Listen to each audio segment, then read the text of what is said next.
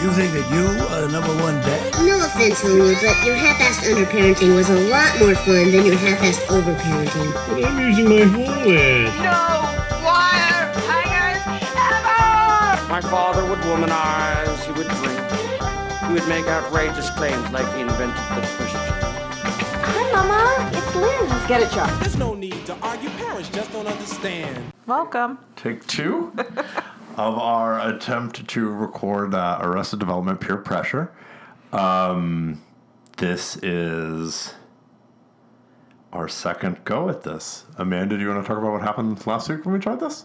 Yeah, I got so very emotional just about, I think a lot of the parenting you see in this episode pulled up a lot of my experiences as a child of these kinds of parents. And it's interesting to hear you say emotional. You got angry.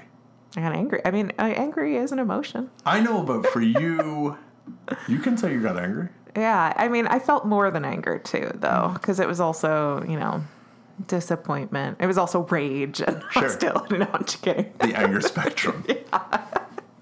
No, but it was other stuff, and then ultimately, what was under that was sadness. Mm-hmm. So there's a lot of sadness on the show. Yeah, for sure. I think that's part of why it wasn't a bigger hit. Yeah.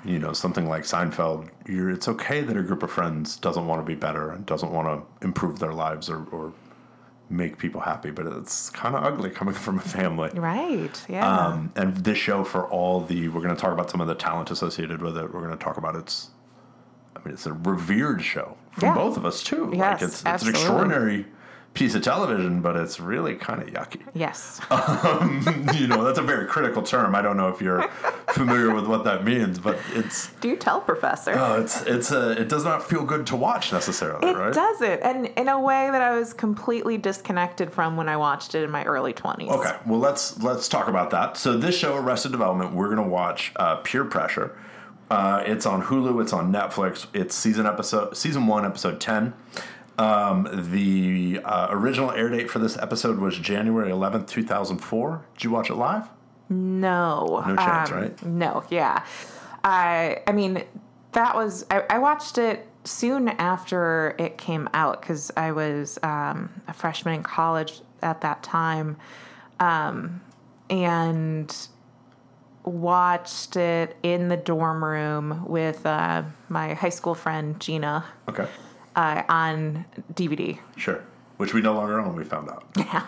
This is one of the discs that got purged because all of these are on streaming. Yeah. Similarly, I didn't watch it when it aired. Like, no one did. It was, this first season was 120th in the ratings in a year when there were like 150 shows on TV. Oh boy. Yeah. Despite winning several Emmys. Right, and I remember seeing ads for it on TV and being like, oh, that looks like a great show. Mm-hmm. That looks interesting and funny and it's like something I would really watch, and then never did. Well, part of it was it aired Sunday nights after football, so it was very hard to find.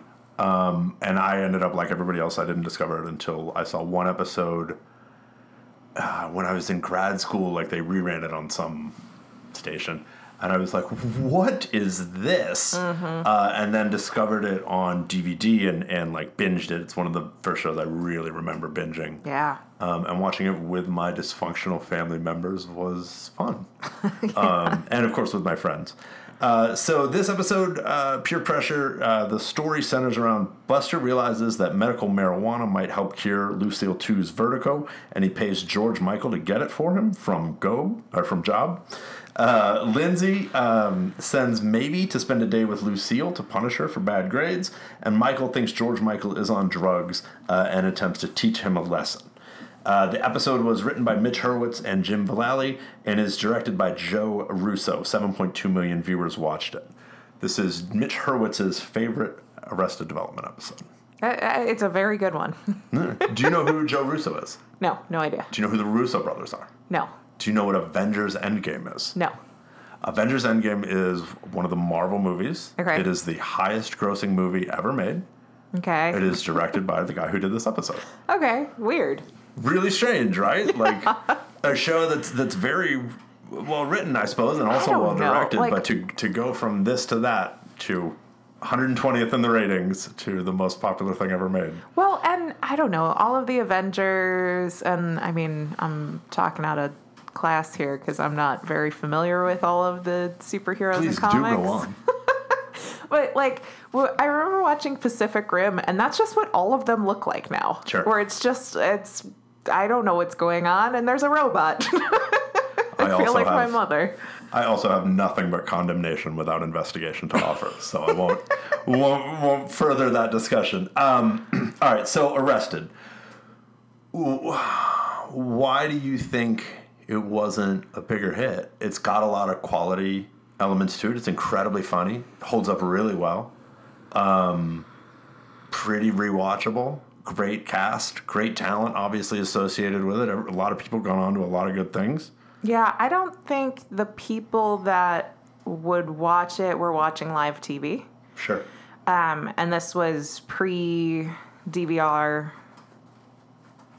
Right as DVR was starting to become more normalized, but yeah. Right. I don't remember I don't remember our household having DVR at the time that this came out to even say like, oh, let's record it and watch it. Yeah, it was a big deal in 2005 that my roommate had TiVo. Right. Yeah. TiVo, the original gold standard of DVRs.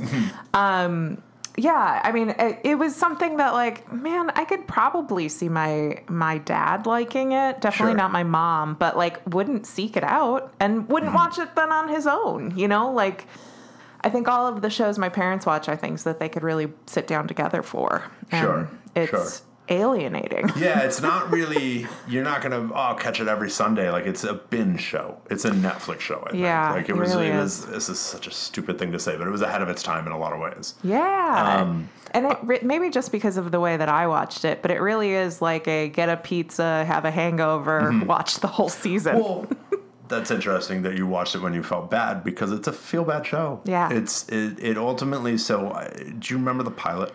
Yes. Michael tries to teach Lindsay, not a lesson like in this episode, but like an actual be a better person lesson. And she like fake cries and they're like, aren't we dysfunctional, but at least we're a family. And it's wholesome in a way. It's familial in a way. And then they never, ever, ever deliver on that. Never go back to that. To the point where I didn't watch season 5, right? Yeah, I didn't either. Didn't the 4th season end with George Michael punching him? Yeah, I think so. I mean, like, it got really dark really fast, that 4th season, too. And, I mean, you know, there's a lot of, and in this episode specifically, like, a lot of jokes about Lindsay's eating disorder.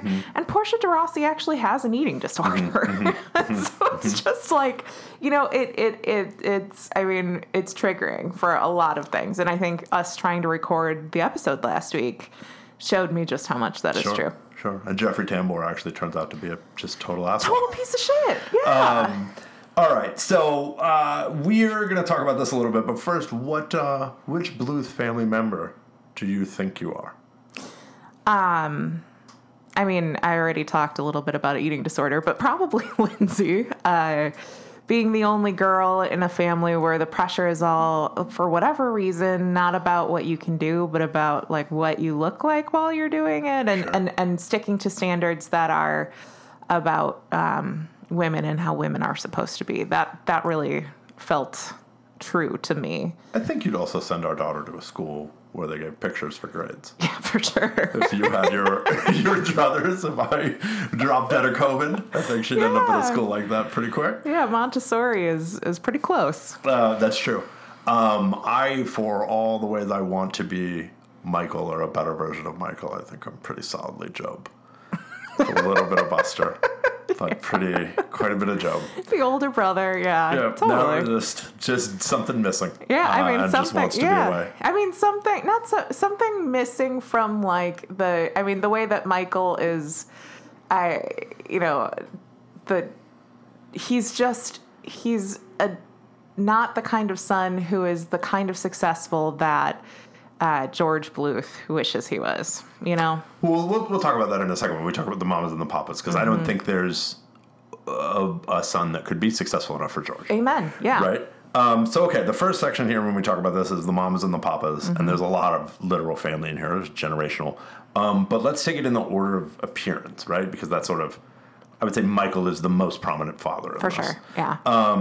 So the moments of Michael that I thought were like nice parenting, and there's not many, right? But he does have good intentions, I think. Like he seems to be the only one who's not motivated completely by self-interest. Yeah. Maybe it's his self-interest fantasy of what a family should be. Sure. But it's not money that's motivating him, right? Like, he's the closest thing we have here to nobility or a noble person, right? Yes. I really related to my parenting of the way I was parented when he got upset about the A-. Yeah. No, that made sense too. Yeah, you worked hard enough for the A almost. Right.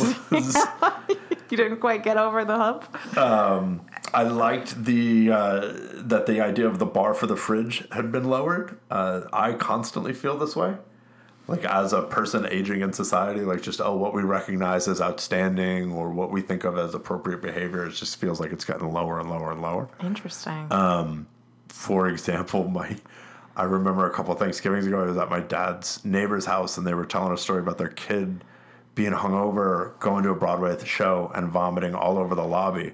And they were like, but he's really got himself together. And I was like, excuse me? I don't know how have they changed what having it together means? No, that's inexcusable. But like, I think it's probably good that we're expanding our definition of what success looks like. Sure. One thing that I did think was positive parenting from Michael was he's honestly interested in his son. Mm-hmm. He doesn't always quite get there, but he's wanting to be involved and he's wanting to be a part of his son's life. And he wants to rear him. He wants him to have a better life. And that desire for A's is not rooted in disinterest, as you say. Like it's not rooted in not seeing him, as many of the other sort of relationships here are. On that note, when he suspects George Michael is smoking pot and conducts a sort of weird, misguided investigation, that reminded me so much of both my mother, like just catching the scent of something and then running 100 miles an hour in the opposite direction or the wrong direction of like, no, this isn't what's happening. But also me when like our kid has something up her sleeve, I don't know what it is. Sure. Like, I feel so oblivious. Yeah, man. Yeah. And he's trying, but rather than having a frank conversation, he's just like, oh, well, what could it possibly be other than drugs? Just like... I thought that first scene did a really good job of sort of establishing in the episode Michael and Lindsay as very different points of view on parenting. Yes. Do you want to talk about her parenting a little bit in the beginning there? Well, yeah. Michael says that discipline is what keeps kids out of trouble. Mm-hmm. That is his perspective. And not just out of trouble, but like specifically off drugs, right? Yeah. And she thinks stress causes drug use. Yes, and kids getting into trouble. Mm-hmm. And, I think they're both right. For sure. I think he's right to push George Michael for an A and grades don't matter. Yeah. There's some part of it where it's like, yeah, you need some structure, some boundaries, some discipline, because that's how, you're raising a person to live in a society that has those kinds of things. But also too much stress, then you just press down all of your feelings and all of who you are so that you can mirror somebody else more effectively. Ooh, you become Buster. Yeah, exactly. And so I think Lindsay's right in that perspective too, where she's too far the other way, but sure, of course. She's wanting maybe to have a freedom that she never was allowed. Mm-hmm. And I see that with my own parenting too, where I want so desperately for our daughter to have the ability to be herself that I sometimes don't give her the boundaries and structure that would be really useful for her because I always felt so under someone's thumb.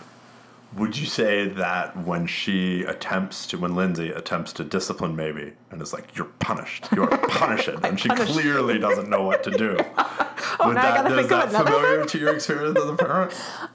Not so much, because I'm not an idiot. And already, we've had a lot of opportunities to discipline our kid and to set boundaries, and it's just something I know I struggle with. it's hilarious that she structures it like her sentence in that way. I punished thee, and then she's like frustrated that she has to come up with something that is the actual punishment. Well, that I think is a factor of how old Maybe is, right? Because like right now we can send Bee to her room.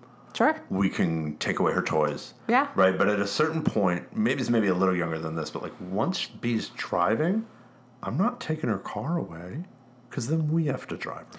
Well, I mean, I we're not parents of a teenager yet, and I'm sure we'll have some tricks up our sleeve by that point. But I think Lindsay's been so disconnected because she's wanted maybe to be a free spirit that she's never engaged in a way where she has learned those things on the way. But I also think she has no cards to play.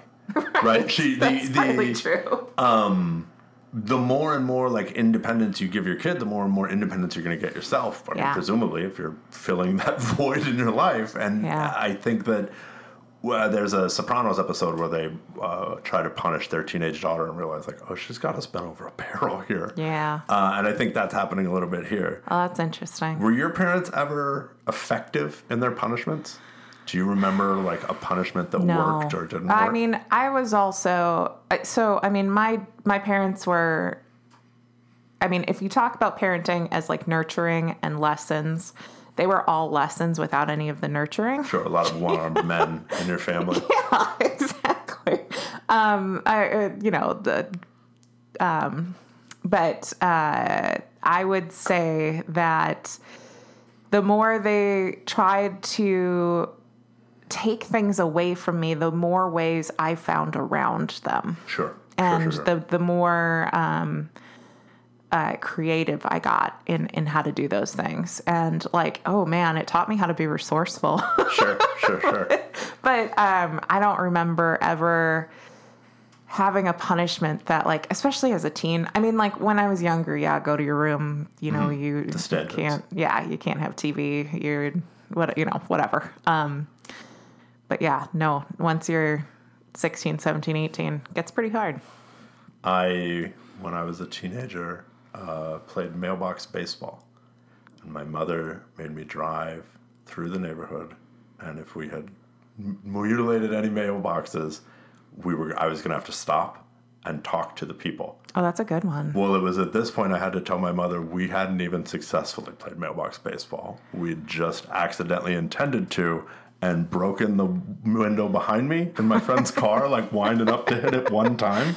Boys are dumb. We were super dumb. But it was effective, right? I remember that's a good it. It was, the good use of shame. Well, right. And I mean, that's barely even, I mean, it is shame, but it's also like, it's not, I mean, you are taking. It's appropriate. Well, you're taking ownership of something you did, which is great, is responsibility. On the other end, my dad once, he like in the powerless parent thing, he had lent me his Jeep, and was like, "Well, I want it back," and I was like, "No." I'm 40 miles away, like not gonna do it. And he was like, "You are in direct defiance." And I was like, "Okay, what are you? You are punished. I punished you. You are punished, right?" So that rang really honest to me, or true to my experience. George and Lucille. George is very. Well, very quick thing. We don't see Tobias in this episode at all. Don't. I don't know. I don't remember the episodes around this. Peer pressure, what he's up to. I don't know if he's on his acting retreat with Carl Weathers. He might be. But, I mean, I think that also just speaks to the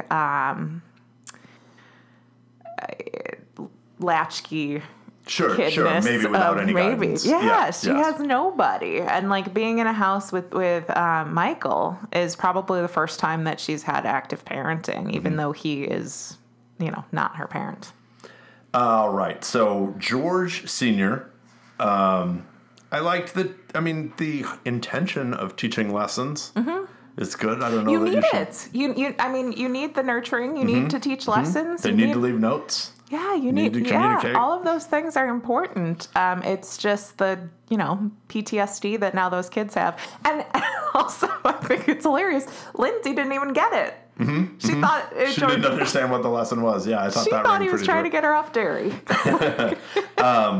It rang true to me that the guy who he has doing all these things lost an arm at the Bluth Company, but he's still like, no, I got to take care of this guy. Like, he's weirdly familial to his employees in a way he's not to his children, even when they are his employees. Yeah, that's very familiar too. I think in our relationship and also what I saw in my parents is, for me, I often feel like, oh, well, these are work commitments. I have to get these work commitments done, where things that are commitments to you or to our family sometimes feel like, oh, well, that's, they love me.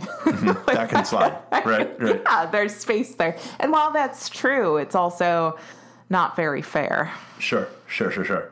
The misuse of company funds. I mean, my dad owns a business, and the number of outings to restaurants or God knows where else that have been justified as it's a business expense is astonishing to me. I mean, I understand you got to play the game that way, and that I see your face, but that's a face that doesn't understand that the best way to return the most amount of money for your work is to start your own business, right? In the way this country is set up, and part of me is like, fuck them. You're like, it's a scam to begin with. So I mean, you have every right to do that, but I think obviously George takes it a little too far. Well, right. And also, I mean, I've been in the nonprofit sector for so long where it's like, are you sure you need those pencils? Right. Different type of environment. Right. Sure. And, remember my dad working in the 80s and 90s where it was like, they did have big fancy parties and his office always had liquor in the cabinets and that kind of stuff is just so anachronistic. Well, that's not what my dad's landscaping company was like. But my dad, he was a CPA, so it's, we talked about Uncle Doobie. My Uncle Doobie, the Coke guy, was a CPA. I mean, it's a lot of pressure. Yeah. It's a male profession, right? Right. And in a male profession, you have that type of history. Well, and what I'm talking about mostly is the schmoozing that you're expected to do with clients. Oh, that's not what I was talking about. It's not at all what I said. Well, you were talking about spending company funds on lavish meals and stuff. Yeah. And it not having anything to do with the company. Oh, that it's just for personal use.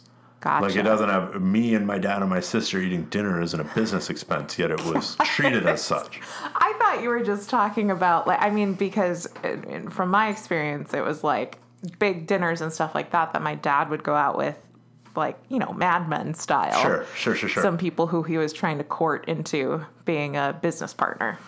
Got it. The other parent would be Lucille. Yeah, one more thing on George. I love that he sticks to the bit of, what is his name? Walter Weatherman? J. Walter Weatherman, where Michael asks him if that one-armed man is still alive. I don't want your forgiveness, Dad. I want the guy with the one arm and the fake blood, J. Walter Weatherman. How do I get a hold of him? He's dead. You killed him when you left the door open with the air conditioner on. For God's sakes, Dad, he's not dead. Listen. That was very, very dad. Mm-hmm. Lucille, for me, her most mom moment was... Well, maybe I don't feel like being criticized around the clock. I don't criticize you. And if you're worried about criticism, sometimes a diet is the best defense. Well, that and what does she say about Lindsay? She's so critical. That's another one of her faults. Yeah.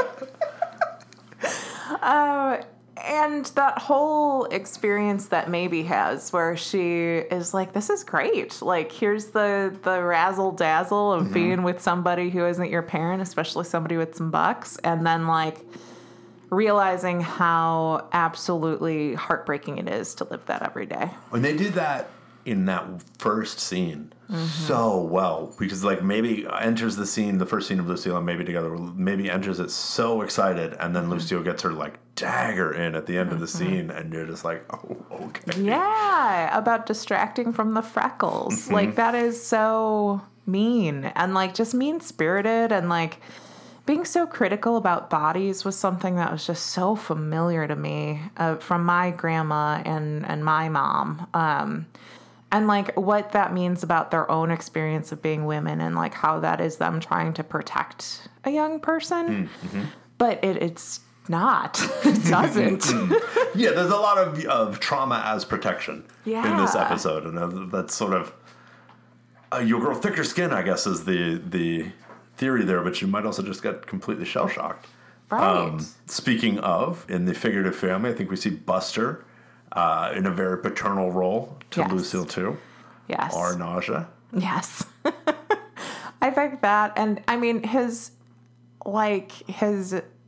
Buster with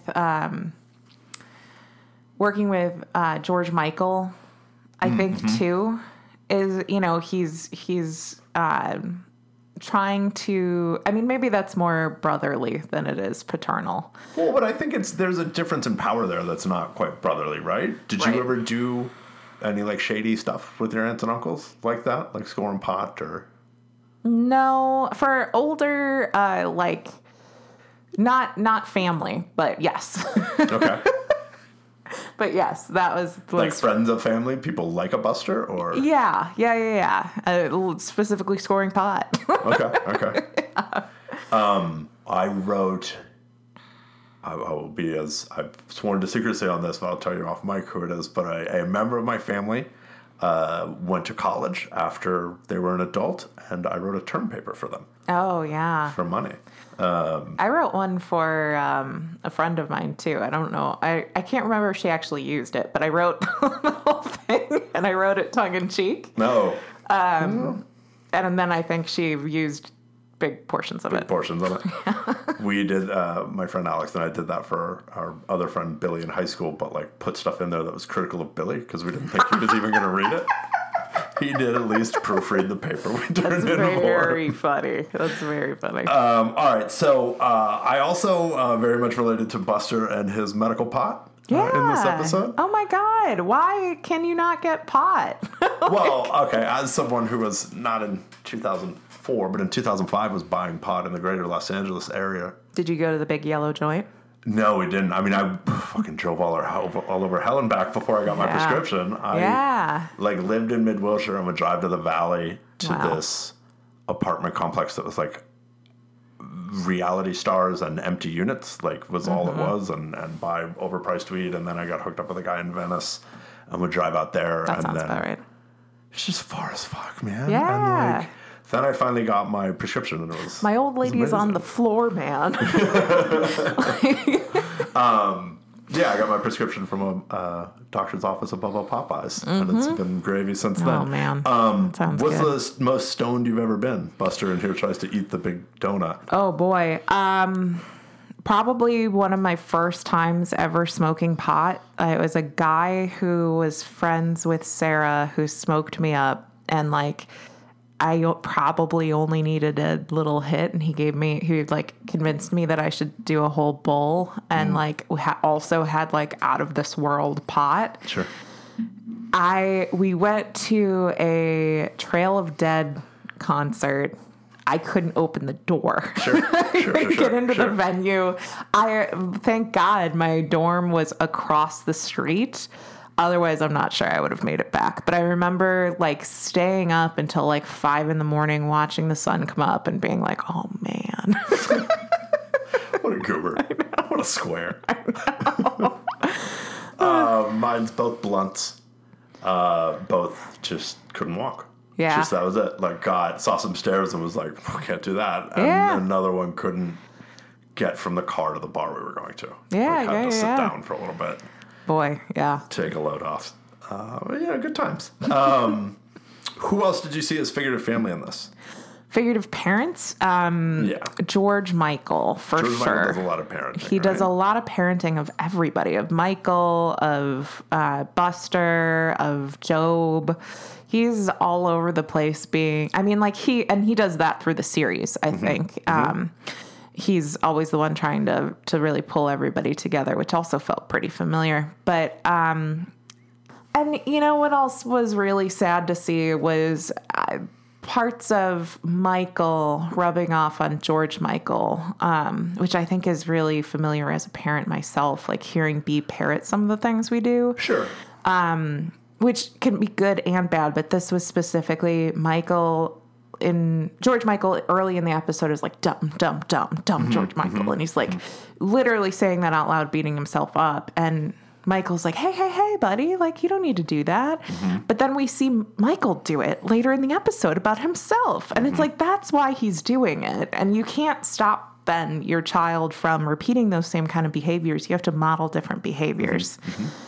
And so that was interesting to me. I think that's also why George Michael's everybody's parent, right? Because he sees that value in his dad. We'll talk about it. I think it's pretty misguided. Yeah. Yeah, that's interesting. He does have to parent a lot of people, and I think that's how it ends up going in families like this, right? Like, I know I did a lot of parenting of a lot of people who were supposed to be parenting me. I liked Job telling Michael how to parent. I thought that was very the way you act when you don't actually have kids. Like, I would never, now that we have kids, tell somebody else how to parent. Yeah. But I thought about it all the time when we didn't have kids. Yep. Yep, that was very funny. I also love Job again being a dirtbag uncle, like Uncle Doobie.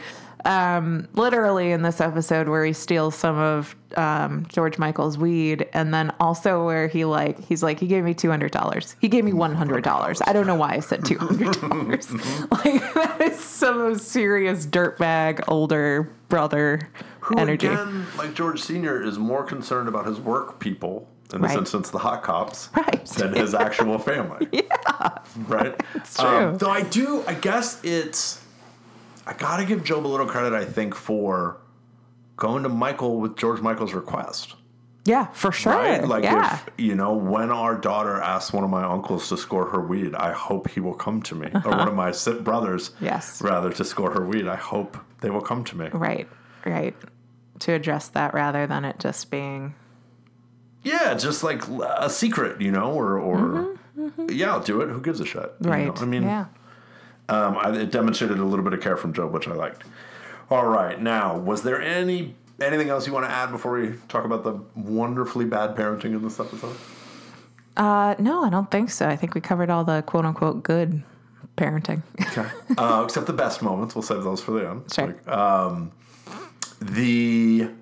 I did want to say one other thing about George Michael, echoing Michael. Dumb George Michael. Dumb. Whoa. Calm down, you two. It's just a math problem. Well, yeah, but if I fail math, there goes my chance at a good job and a happy life full of hard work, like you always say.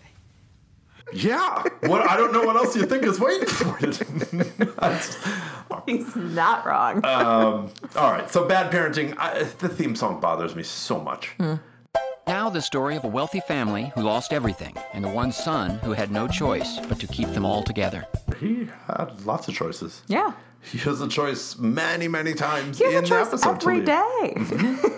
Every second.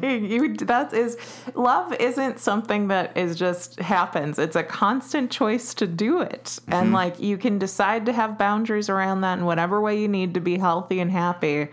And I would argue, man, he's doing such a disservice to George Michael by keeping those people in his life. Oh, of course. But because like, he keeps getting corrupted by these people. That's the nature of their type of dysfunction, is that it is sticky. Yeah. And you start to think like them and act like them, and it is hard to escape. But he's in Arizona. And as much as I agree with Lucille that I would rather be dead in California than alive in Arizona, he's got to get out of this. You got to get out. And like, for me, something like some of my healing I haven't been able to do for myself, but I've been able to do knowing that we have a child. You know what I mean? Like, because it's like, no, I want to end those things. Where like, if maybe I wasn't a parent, I wouldn't have as strong of that urge to address them now. And it's just so disappointing to see Michael not choose his son. And choose these people who continue to give him nothing. Take, actively take from him. There's two moments in the end where Michael is just awful, where first, Buster is the guy who got George Michael the pot. He is the person he's trying to help teach this lesson to, right? He's the bad guy. And then Michael is like, no, take George Michael home with you. Like, maybe don't trust your kid with that guy. Yeah, if he's shown himself to be this inept and ridiculous, probably not good that he is your kid. And then, well, and how hurt Buster is because he knows that Job and Michael will tease him and like cut down his own relationships. Why do you want those people in your son's life? I don't know. I don't. But there's that. Don't you want them to know your grandparents or whatever? And it's like asking if I want to come over for dinner. Like, what are you serving? Right. Is it something nutritious or is it a big old plate of bullshit? Right. Because I don't want the second thing. Right. Exactly. In the end of the episode, George Michael's finally honest about his feelings about maybe, and Michael can't hear him At all. at all. Like, asks for honesty, gets it, and then it's just like, hey. Can't deal with it.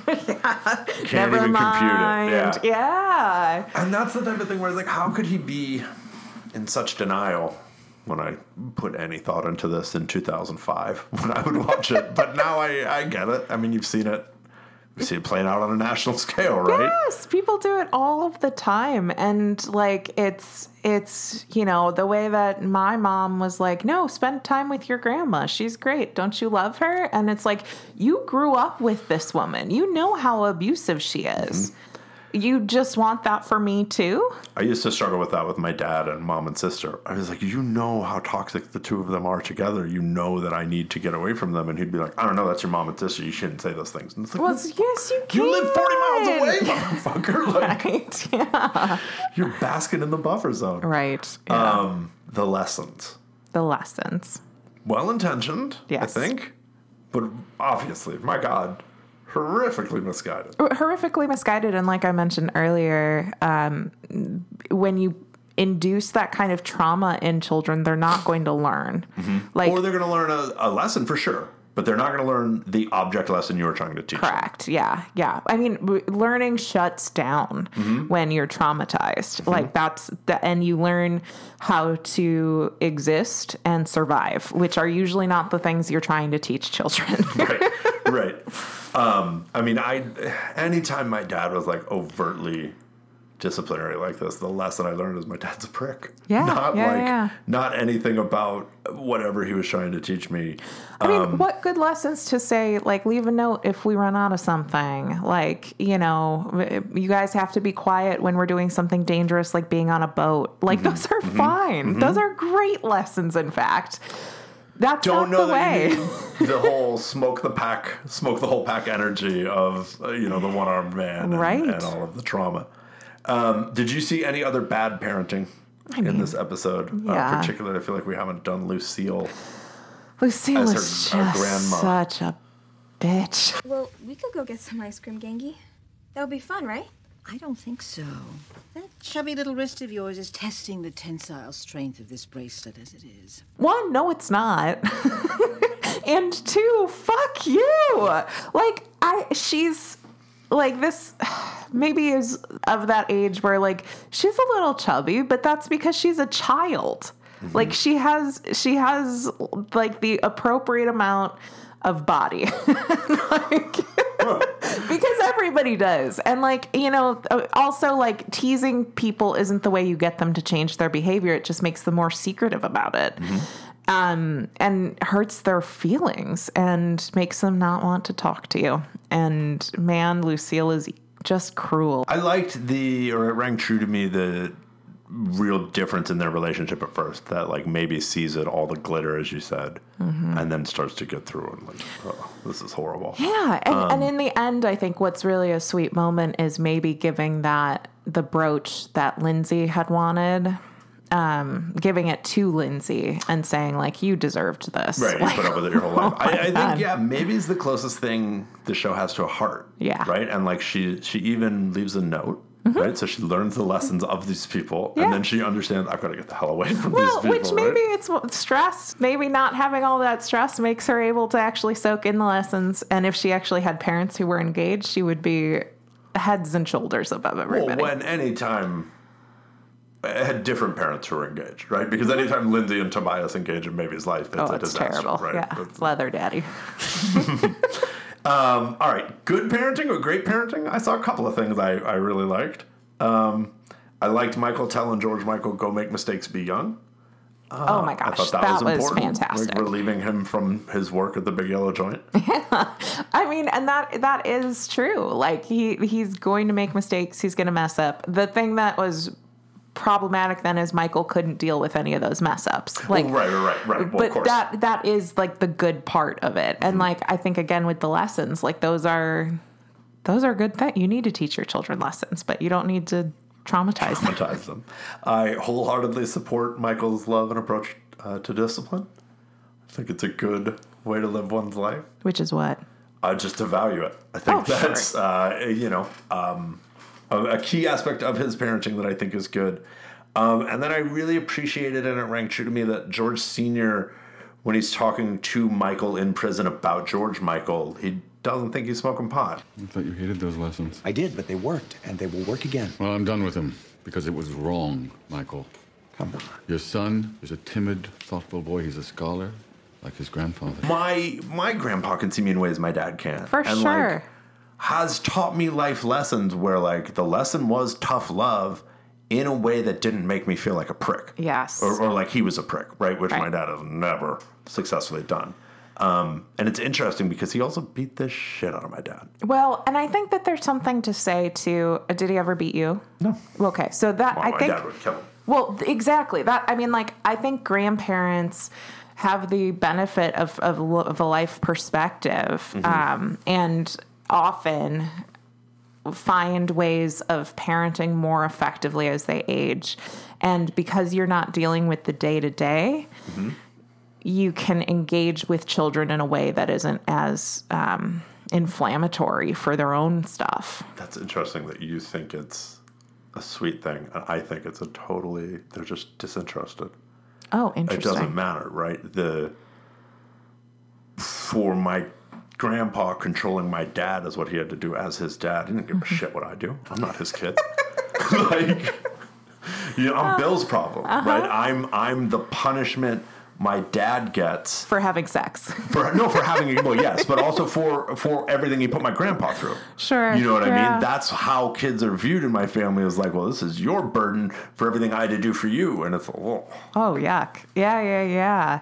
Well, yeah. I mean, I think both are probably true, both my perspective and yours. I think it's true for some people. And then we see Lucille, it's not true for her. She's not able to disengage from those things that she did with Lindsay with Maybe. That's definitely true. She just keeps You doing haven't noticed that, like, when we tell my mom our kid couldn't sleep or something, she gets a little bit of a kick out of it. Oh, I mean, like, there's a little bit of a, now you're getting a taste of your own medicine. I mean, my mom told me, I think I was like 16, and she, as a, like, I don't know, she, whatever, wanted me to feel her wrath or whatever. Sure. She was just like, I hope when you have children, you have a daughter just like you. It's like she could have had like a flashlight under her chin. Just like you. Yeah, exactly.